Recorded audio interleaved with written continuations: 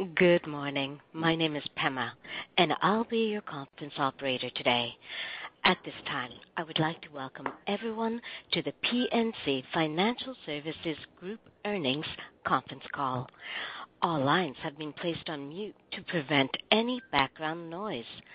After the speaker's remarks, there will be a question-and-answer session. If you would like to ask a question during this time, simply press the number 1 followed by the number 4 on your telephone keypad. If you would like to withdraw your question, please press the 1 and then the number 3 on your telephone keypad. As a reminder, this call is being recorded. I will now turn the call over to the Director of Investor Relations, Mr. Brian Kill. Sir, please go ahead. Well, thank you, Pema, and good morning, everybody. Welcome to today's conference call for the PNC Financial Services Group. Participating on this call are PNC's Chairman, President, and CEO, Bill Demchak, and Rob Riley, Executive Vice President and CFO. Today's presentation contains forward-looking information. Cautionary statements about this information, as well as reconciliations of non-GAAP measures, are included in today's earnings release materials, as well as our SEC filings and other investor materials. These materials are all available on our corporate website, pnc.com, under Investor Relations. These statements speak only as of July 14th, 2021, and PNC undertakes no obligation to update them. Now, I'd like to turn the call over to Bill. Thanks, Brian. Good morning, everybody. As you've seen, we accomplished a lot in the second quarter, and most important was the closing of the acquisition of BBVA USA on June 1st. Obviously, this created a fair amount of noise in our reported results, adding 1 month of BBVA USA operating results and the impact of purchase accounting adjustments, as well as merger-related impacts. Rob's going to take you through all of that in a couple of minutes, but putting those things aside, we had a pretty good quarter driven by solid net interest income, strong fee growth, continued improvements in credit quality, and announcement of higher capital returns.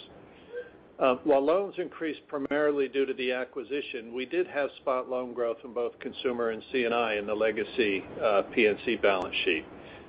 We've seen loan utilization rates stabilize within our corporate and institutional banking business. However, they remain near historic lows. And while new loan approvals have rebounded, actually to the highest level in a couple of years, that's been offset by continued paydowns. Within the PNC legacy consumer book, we saw loans grow in the quarter, which was encouraging, and we're confident that strong economic growth is ultimately going to drive strong loan growth, but it remains an open debate as to the timing of that loan growth relative to the second half of 21 and into 22. During the quarter, we continued to deploy excess liquidity through $10 billion of net security purchases. Going forward, and considering the significant recent rally in treasuries, we'll be disciplined as we look to reduce our elevated cash position. You saw that our recent CCAR results underscore the strength of our balance sheet and our commitment to returning capital to our shareholders. Following the results, we announced a 9% increase in our quarterly common stock dividend and a $2.9 billion share repurchase program. Importantly, we're well positioned with substantial capital and liquidity to continue to support our customers and invest in our businesses. Regarding BBVA, I couldn't be more pleased with where we are. PNC and BBVA employees have hit the ground running and are making great progress in preparing for successful conversion and integration. The deal significantly expands our footprint, gives us access to 29 of the top 30 MSAs across the country with a coast-to-coast franchise, and it provides us with an opportunity for growth for years to come. All of our original deal metrics are the same or better than we estimated, and Rob's going to take you through those. And finally, the underlying growth opportunities in the new markets are outstanding. Across this footprint, employees are making joint calls, and we are seeing deal pipelines build, especially as we present our enhanced capabilities and scale to the new markets. We continue to believe the revenue synergy opportunity is significant as we look to drive BBVA USA's non-interest income contribution to total revenue closer to legacy PNC's mid-40% level. On the integration front, we're leveraging our past investments in technology and automation to expedite the process, drive synergies, and reduce complexity. We're moving the data from more than 600 BBVA USA applications to PNC applications, taking a lift and shift approach that allows us to simplify the customer conversion. I also want to mention that our continued rollout of low cash mode, which was available to 2.5 million virtual wallet customers as of the end of June. We're planning to roll it out to the remaining 1.1 million virtual wallet customers by the end of this month and look forward to making it available to BBVA customers upon conversion later this year. Since announcing the product in April, we've delivered over 10 million low cash mode alerts and have seen strong engagement with the experience as it helps to address a major frustration for many of our customers across the industry. Over time, we expect it to drive significant growth in new and existing customer relationships as we execute our national expansion strategy. Finally, I'd like to close by thanking our legacy PNC and the new BBVA USA employees for all of their hard work that allowed us to close this deal early and prepare for conversion and long-term success. And with that, I'll turn it over to Rob for a closer look at our results, and then we'll take your questions. Thanks, Bill, and good morning, everyone. As Bill just mentioned, and notable during the second quarter, we successfully completed our acquisition of BBVA USA, significantly expanding our footprint, which now includes growth markets throughout the Sun Belt region. Our balance sheet is on slide 4 and is presented on a spot basis. While we typically cover our average balance sheet, we'll focus this quarter on spot balances due to the timing of the June 1 closing of the acquisition. Overall, linked quarter balance sheet growth was driven by the acquisition, of course, which contributed $60 billion in loans, $18 billion of investment securities, and $82 billion of deposits at quarter end. Excluding those additions during the quarter, legacy PNC loan balances declined $3 billion, investment securities increased $10 billion, and deposits declined by $4 billion. And I'll cover the drivers in more detail over the next few slides. We ended the quarter with a tangible book value of $93.83 per share and an estimated CET1 ratio of 10%. Substantially above the levels we anticipated at the time of the deal announcement. As a result, we're well positioned with significant capital flexibility, and as Bill just mentioned, we recently announced a 10-cent increase to our quarterly cash dividend on common stock, raising the dividend to $1.25 per share. Additionally, we reinstated our share repurchase programs of up to $2.9 billion for the 4-quarter period beginning in the third quarter of 2021. Slide 5 shows our period-end loans and deposits, accounting for the acquisition and highlighting the relative contributions. Total loans were $295 billion at quarter end, and with the acquisition, our loan mix remains consistent at approximately 2/3 commercial and 1/3 consumer. Total deposits were $453 billion at June 30th, and our rate paid on interest-bearing deposits is now 5 basis points, a 1 basis point decline linked quarter. Taking a closer look at loans, commercial loan balances of $200 billion increased $35 billion. BBVA contributed $39 billion, and spot PNC legacy growth of approximately $1 billion was offset by a $4.5 billion decline in PPP loans. Consumer loans were up $23 billion, represented by $22 billion of acquired loans, as well as growth in legacy PNC consumer loans, primarily in the residential real estate portfolio. The yield on loan balances was stable at 3.38% compared to the first quarter and reflected the combined loan portfolio. Slide 6 details the change in our spot securities and Federal Reserve balances over the past year. Securities balances were $127 billion at the end of the second quarter, a $28 billion increase linked quarter due to the addition of $18 billion of securities from the acquisition and $10 billion in net purchases. Our Fed cash balances decreased $14 billion linked quarter, reflecting continued deployment into securities and the payment of $11.5 billion for the acquisition. Despite the linked quarter decline, our liquidity position remains in excess of our LCR requirements. As you can see on slide 7, our second quarter income statement includes the impact of the acquisition. Our reported EPS was $2.43, which included an initial provision for BBVA USA of $1 billion and integration costs of $111 million. Adjusted for these items, EPS was $4.50 in the second quarter. Second quarter revenue was $4.7 billion, up $447 million compared with the first quarter, reflecting the acquisition as well as strong organic fee growth. Expenses increased $476 million, or 18%, linked quarter, including $181 million of significant items related to integration expenses and litigation reserves, as well as 1 month of BBVA operating expenses and higher legacy PNC business activity. The provision of $302 million included a provision recapture of $704 million related to improved credit quality and macroeconomic factors, as well as balance reductions, which was more than offset by $1 billion initial provision in connection with the acquisition. As a result, total net income was $1.1 billion in the second quarter. Now let's discuss the key drivers of this performance in more detail. Turning to slide 8, these charts illustrate our diversified business mix, with non-interest income representing 45% of total revenue in the second quarter. Net interest income of $2.6 billion was up $233 million, or 10%, and net interest margin of 2.29% was up 2 basis points, both of which reflect the impact of the acquisition. Second quarter fee income of $1.6 billion increased $229 million, or 16% linked quarter.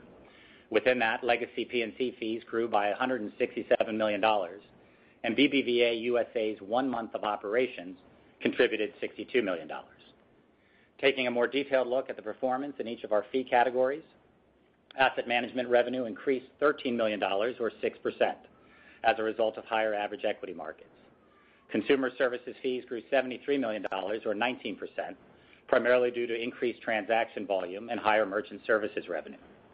Corporate services increased $133 million, or 24%, driven by higher M&A advisory activity and treasury management product revenue. Service charges on deposits grew $12 million, or 10%, due to the addition of BBVA USA. Other non-interest income of $468 million declined $15 million linked quarter and included a negative Visa derivative adjustment, lower securities gains, as well as higher private equity revenue. In total, non-interest income of $2.1 billion increased $214 million, or 11%, compared to the first quarter, driven primarily by legacy PNC fee growth, as well as $80 million of non-interest income from the acquisition.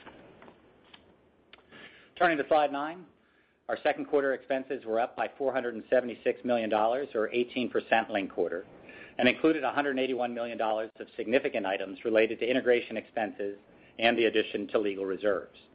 The remainder of the increase was driven by BBVA's 1 month operating expenses of $179 million, as well as increased business activity and marketing for legacy PNC. Obviously, with the acquisition, our operating expenses are going to be higher going forward. Nevertheless, we remain disciplined around our expense management. And as we previously stated, we have a goal to reduce PNC standalone expenses by $300 million in 2021 through our continuous improvement program, and we're on track to achieve our full-year target. Additionally, we're confident we'll realize the full $900 million in net expense savings of BBVA USA's expense base in 2022. Our credit metrics are presented on slide 10 and reflect the impact of the acquisition. Apart from the addition of the acquired loans, credit performance improved considerably within the legacy PNC portfolio. Non-performing loans were $2.8 billion at June 30th, and $871 million were related to the acquired loans. PNC's legacy non-performing loans declined $230 million due to decreases in both commercial and consumer. Total delinquencies were $1.3 billion at June 30th, of which the acquisition impact was $291 million. Legacy PNC's delinquencies declined $147 million. Net charge-offs for legacy PNC were $58 million, the lowest level since 2007, with an annualized charge-off to total loans ratio of 10 basis points. Acquired loan net charge-offs were $248 million, which was largely the result of required purchase accounting treatment for the acquisition. Slide 11 shows the change in our allowance for credit losses during the second quarter.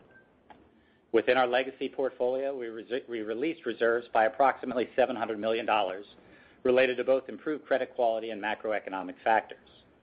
Upon closing the acquisition, we established a $2.2 billion ACL for the acquired loans, or 3.5%, through fair value loan marks of $1.2 billion related to purchase credit deteriorated loans, and an initial provision of $1 billion related to non-PCD loans. The initial BBVA USA ACL to total loans of 3.5% was subsequently reduced to 3.1% at the end of the quarter as a result of portfolio changes.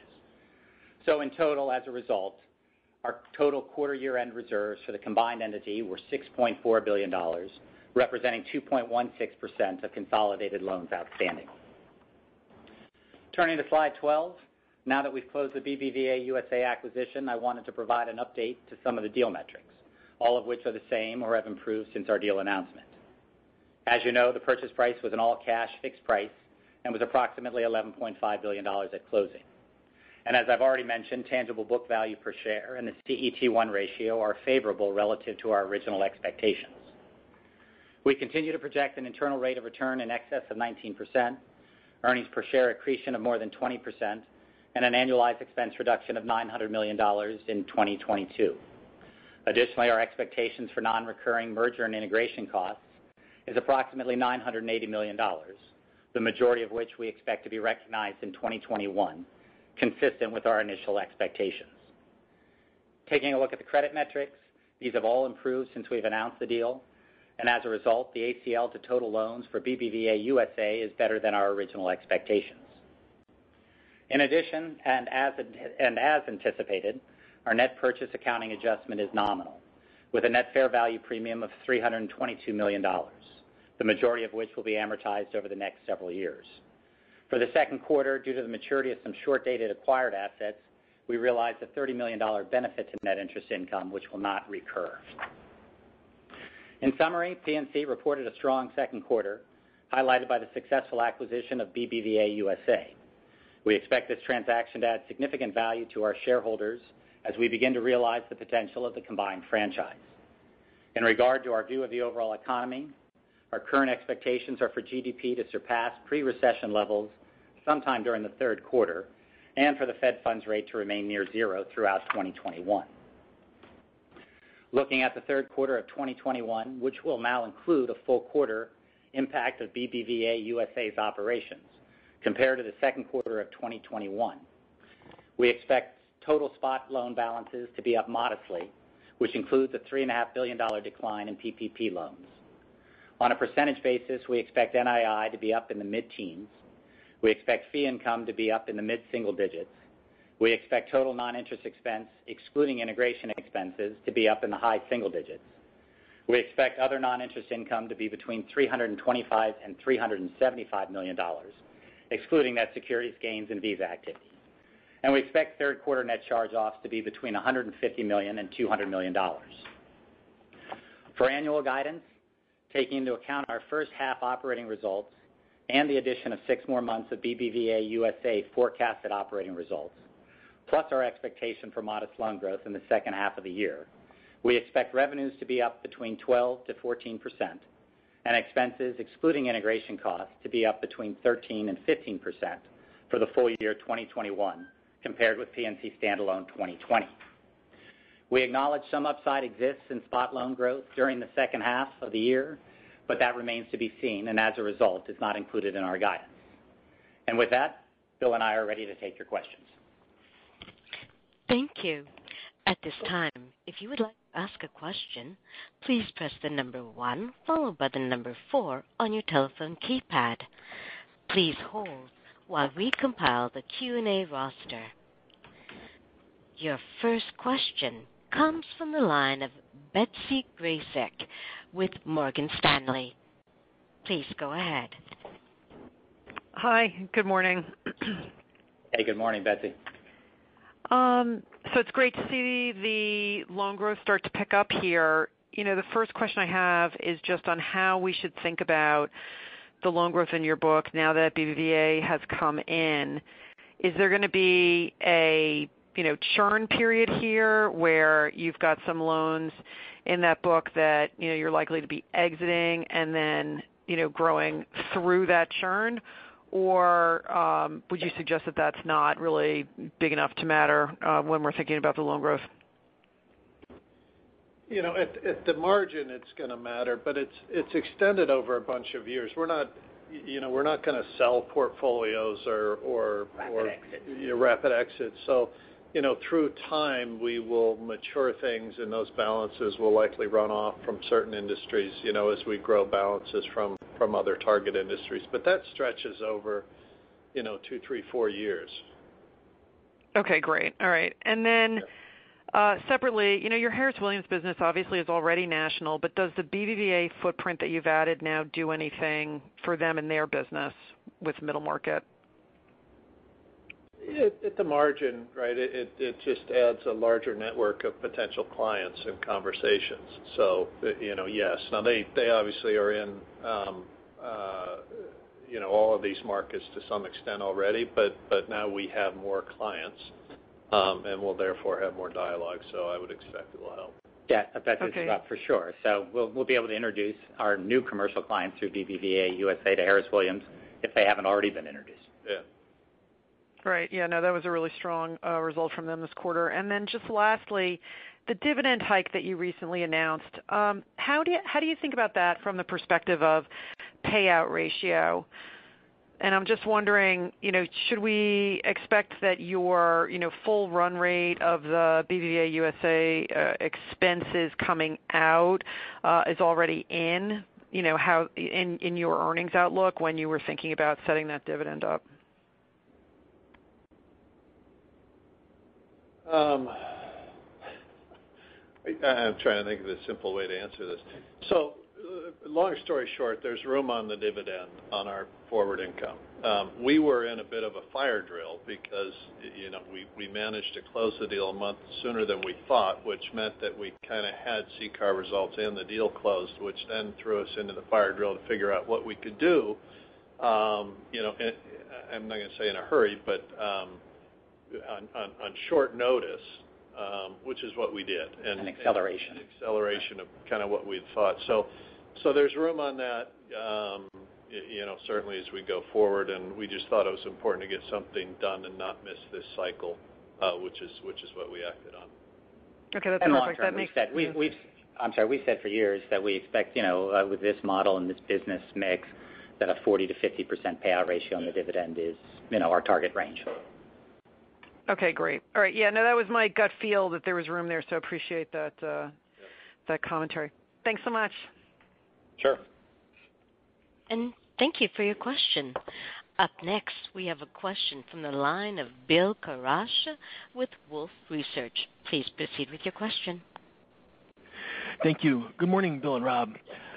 Hey, good morning. You guys have made impressive progress in your national expansion strategy. As you look ahead, how integral is the acquisition of additional branches to your furthering your national expansion? On paper, it's easy to do a traditional analysis where you look at PNC's revenues per branch and BBVA's revenues per branch to isolate the opportunity to improve productivity and what that would mean in terms of incremental revenues per branch. But when you try to sell the idea of acquiring additional branches to generalists, there's a natural pushback on why those branch acquisitions are necessary in the first place, given what we're seeing with the digitization of the business. RBC is a great example where we saw your branch count rise sharply in 2012 before falling significantly for the better part of the next decade. So how important was it to acquire those branches to begin with? I know there's a lot there, but was hoping you could speak to that point in general. I wouldn't focus so much on branches as I would on clients. So in the future, could you see us, do smaller deals in market to gain greater share? Possibly. Now, the values today just seem way too high to me, but possibly. But the purpose of that wouldn't be to get branches per se. Instead, it would be to get clients, and then we would optimize the branch network, as we did with RBC after the fact. And some natural conversion to solution centers from traditional branches, which as to your point, Bill, we've been doing. Yeah. Right. Understood. Separately, with the curve having flattened a bit since your comments last quarter, has there been any change to your thought process around deploying a larger percentage of your liquidity into securities? And within that, how worried are you about giving up some of your future asset sensitivity in exchange for the near-term NII benefit? We're hearing different philosophies from different banks, but would just love to get your thoughts. I guess, first off, as you saw, we went at it pretty aggressively before we saw the big rally here. We still have a lot of liquidity. We barely put a dent in our liquidity even, after writing the check for BBVA, so we're still very asset sensitive. Having said that, the recent rally is going to cause us to slow down and be more tactical than we had been during the last quarter, and we'll watch how this plays out. I personally believe that the current rally is way overdone, and I don't fully understand it. We're likely to, or not likely, we will slow down relative to what we saw in the last quarter. And our expectations of that are built into our guidance. Yeah. Got it. And if I could squeeze in one last one, I wanted to ask if you could look ahead a bit longer term at the opportunity to drive efficiency improvements. If the forward curve is right and we get one hike around the end of 2022 and another in the middle of 23 and assume no further steepening, there are a lot of moving parts there, but could you just speak to your confidence level in being able to drive your efficiency ratio into that sort of high 50% range? The math takes you there. The question is simply a function of, when we look out to 22, a function of the tailing integration costs as to whether you see it, what period of time you actually see it. But the math takes you there once we get the costs out of the BBVA franchise and what we would expect that revenue environment to look like. Great. Thank you for taking my questions. Sure. Thank you. And up next, we have a question from the line of Mike Mayo with Wells Fargo Securities. Please go ahead, sir. Hi. Hey, Mike. Morning, Mike. So, I guess I have a short-term question, a long-term question. The long-term question is, what inning are you in your tech transformation? And you spent 7 years at getting your common infrastructure together, and that prepares you well for the BBVA integration. So that's kind of the good news, and what inning are you in? But then I think the bad news is you're guiding this year for slightly negative operating leverage, the last slide. And I know you don't like having that, and why is that worse than expected when you should be having some synergies from BBVA? Thanks. Do you want me to do the short-term one? No, I'm glad you asked that question, Mike, because at first read you might conclude that, but that's not what we're saying. What we're saying in the guidance for full year with revenue percentages going up less than expense percentages, that's simply the overlay of the BBVA USA acquisition 6 months into our results. They have a higher efficiency ratio, so that's, if you think about it, that's largely the opportunity there. PNC standalone, we said at the beginning of the year it was going to be stable. We were going to fight for positive operating leverage. Halfway through, revenue's up, low single digits. Expenses are up, low single digits. So we're still fighting.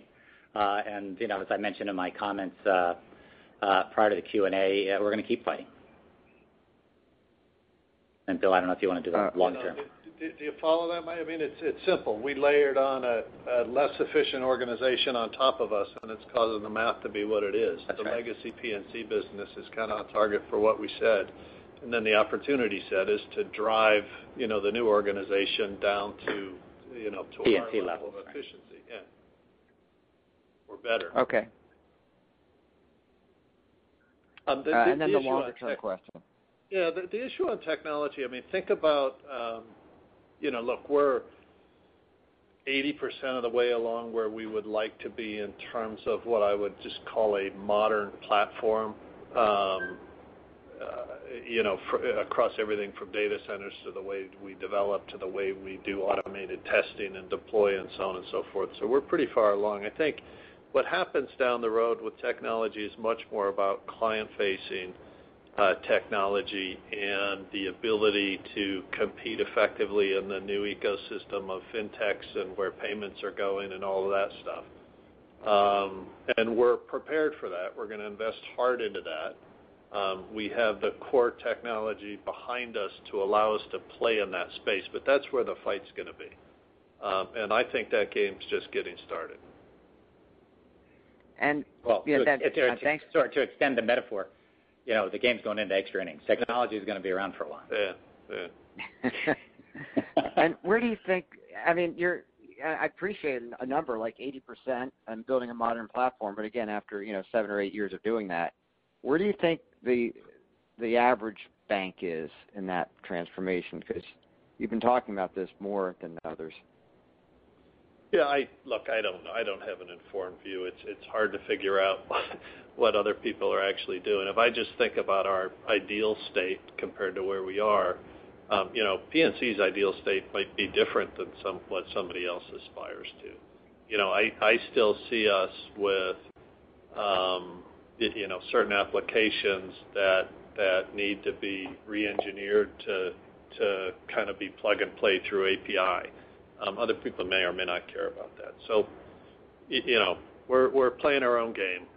Our goal, obviously, is to be able to use technology as an advantage, not just in terms of cost, but also in terms of speed of market and creativity as to what we can offer to clients. And we're well on our way. All right. Yeah.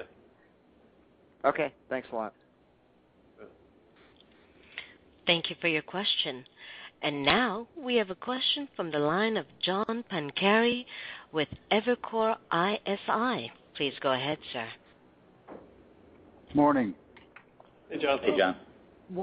Want to see if you can give a little more color on loan demand, particularly on the commercial side. Are you starting to see any signs of CapEx activity beginning to influence line drawdowns? And if you are, where and what areas are you seeing some strength and what borrower segments?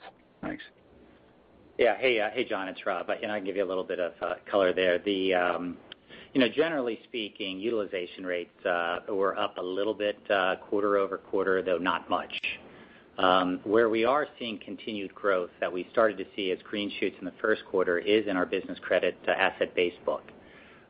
Real growth there that is encouraging because that tends to be a leading indicator of loan demand. So that's largely where we've seen the growth. But on the margin, we would expect to see in terms of getting to where strong loan growth would be coming more utilization across the general middle market book, which is yet to show up.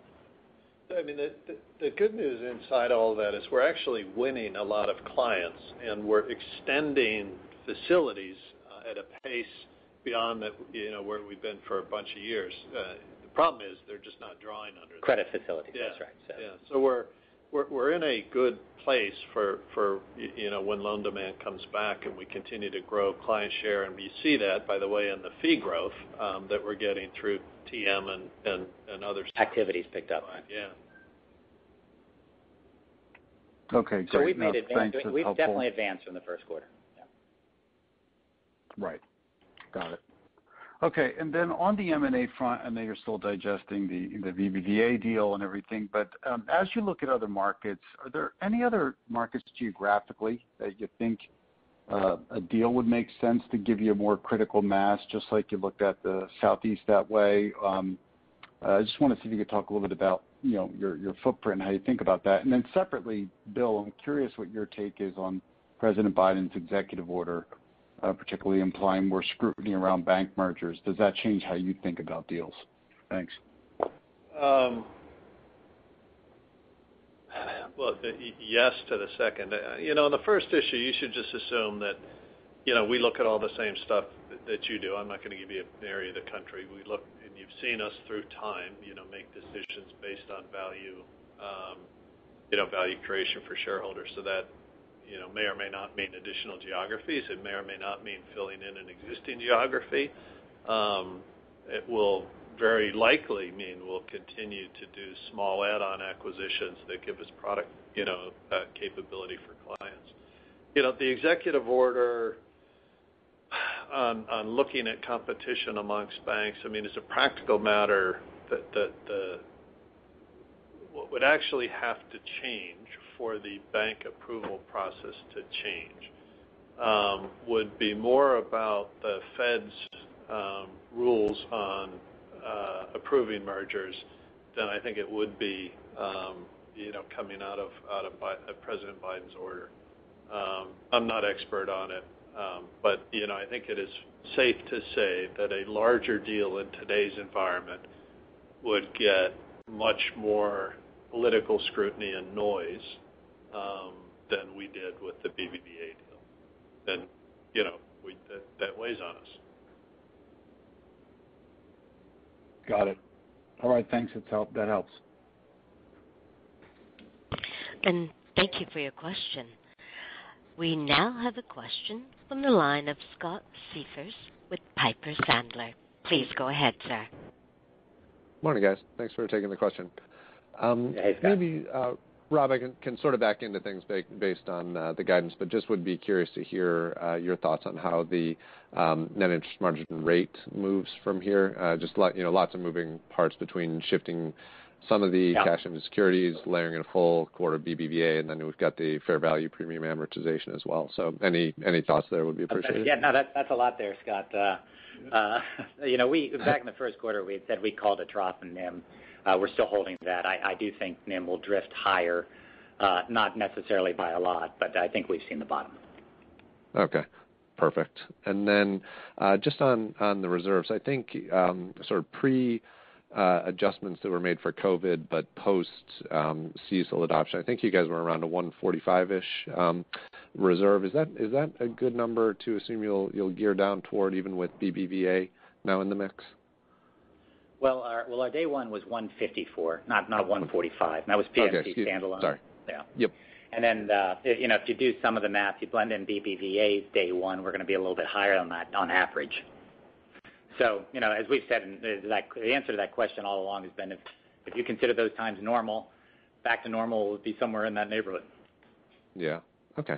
Perfect. All right. Sure. Good. Well, I appreciate the thoughts. Thank you. And as a reminder, if you wish to register for a question, please press the number 1 followed by the number 4. We now have a question from the line of Gerard Cassidy with RBC. Please go ahead, sir. Thank you. Good morning, Bill. Good morning, Rob. Hey, Gerard. Bill, can you share with us, when you think back to the National City deal and the RBC deals that you guys did over 10 years ago, and granted they're different than the BBVA deal, but obviously that experience has given you confidence on this deal. Can you share with us, when do you think the BBVA gets fully integrated based upon the experiences that you guys have with those prior two deals? Is it 3 years out, 4 years out? How long does it really become seamless where you can't tell, everything's running very smoothly? There's a lot embedded in that question. I mean, the basic service structure, so what happens in a branch, the applications, the product delivery, all of that stuff basically will be done by the end of this year, right? So the real question then becomes, how do we get the client penetration and growth rates in the newer markets, the fee penetration to grow to, legacy, PNC markets. And what we found in RBC is in some of those newer markets that took, somewhere around 3 years, I guess, Rob. We expect it'll be faster today, first because BBVA actually had a reasonable book of business that we could cross-sell into immediately. And secondly, we just kind of have a better playbook. We've been at it for a while. So we have the teams built today. They're calling today. And I generally would expect we'd... Yeah, I think it'd be a little faster, and I think that the receptivity to the PNC brand is probably a little more than it was years ago, so that helps too. Very good. And then I apologize if you addressed this already in your comments, but Bill and Robert, do you guys have any timing on the share repurchase program? I think you said it's going to be over 4 quarters, but I know there's no restrictions now like the old CCAR tests. Right. You guys had limits on how much you could buy. Are you given any thought on how you want to calibrate the repurchases? Well, we're going to do it opportunistically, Gerard, so we will do it. Ideally, we'll put together, like we always have, some autopilot program, and then on top of that, some discretionary piece. And the discretionary piece will be the variable, obviously. That's what we've done in the past. That's what we'll continue to do. So, there's some more flexibility there, obviously, and we'll take advantage of that. Very good. Thank you. Sure. Thank you. And our next question comes from the line of Terry McEvoy from Stephens. Please proceed with your question. Hi, thanks. Good morning. Just two questions here. I wonder if you could discuss the strength in consumer services fees last quarter. Was up, $442 million just on a standalone basis. And I know in the release it said increased business activity. Was wondering if you could provide any more color there. Yeah. Hey, Terry, this is Rob. Yeah, we did. We saw a lot of activity there, and most of that is just more consumer activity as you'd expect as the economy comes back on track. Inside of that, where we saw particular strength was debit card spend. Debit card spend is a big component of it, and the acceleration there was really strong. And just some more, maybe more color than you want, but what showed up this quarter, they said in debit card spends, what our team was telling us was a lot of micro purchases that had gone away, so cups of coffee and morning purchases on the way to work. Are now part of the volume again. Perfect. And then as a follow-up, just the corporate service fees, maybe you could talk about the pipelines there. And is the quarterly run rate now, is that a $600+ million in revenue quarterly run rate today? Well, I would say just in terms of the color, so you got to take a look at it now, obviously, in combined form and put in a full, 3 months of BBVA. But corporate fees also, as we said earlier, are showing increased activity. We were a little elevated in the second quarter because of Harris Williams, which did twice the volume of the first quarter. So you got to take that into account. But your math's in the right run rate place. Great. Thank you, Rob. Sure. Thank you. And we now have a follow-up question from the line of Bill Carcache with Wolfe Research. Please proceed.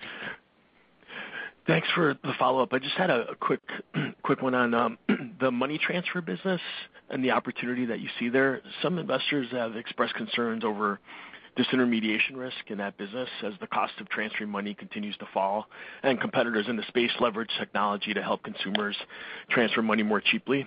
Is disintermediation risk in legacy BBVA's money transfer business a concern for you guys? And if you could discuss how you're thinking about the growth outlook for that business and opportunities that you guys may have to maybe leverage technology and just speak to that opportunity in general, that would be helpful. Well, I think the whole product, including the business transfer service, is a disintermediated product. I mean, it was what we have is the same thing that other people are building and frankly doing in more scale. The key to success on it is to make sure that you have distribution receiving end networks, which we do have through Latin America and Europe, and that you have compliance to be able to build it. So it's a competitive space. I'm glad we have the product. I think the actual product is going to be table stakes for banks. Our ability to grow it and scale it, we're going through different use cases that bring on potential corporate disbursements and other things that we hadn't thought of before. But I think it becomes a table stakes product that started through disintermediation, kind of to your original question, right? This was built outside of the banking system. BBVA just happened to have built one that we're now integrating into our core platform. So we're pretty excited by it. And I think time will tell how that product evolves and who uses it. And in terms Very of helpful. Thank you. The financial impact isn't large, so it's more the upside than anything. Understood. Thank you. Thank you. There are no further questions. All right. Well, very good. Thanks, everybody, and we'll see you at the end of the third quarter. Thank you. Yeah. Thank you. This concludes today's conference call. You may now disconnect.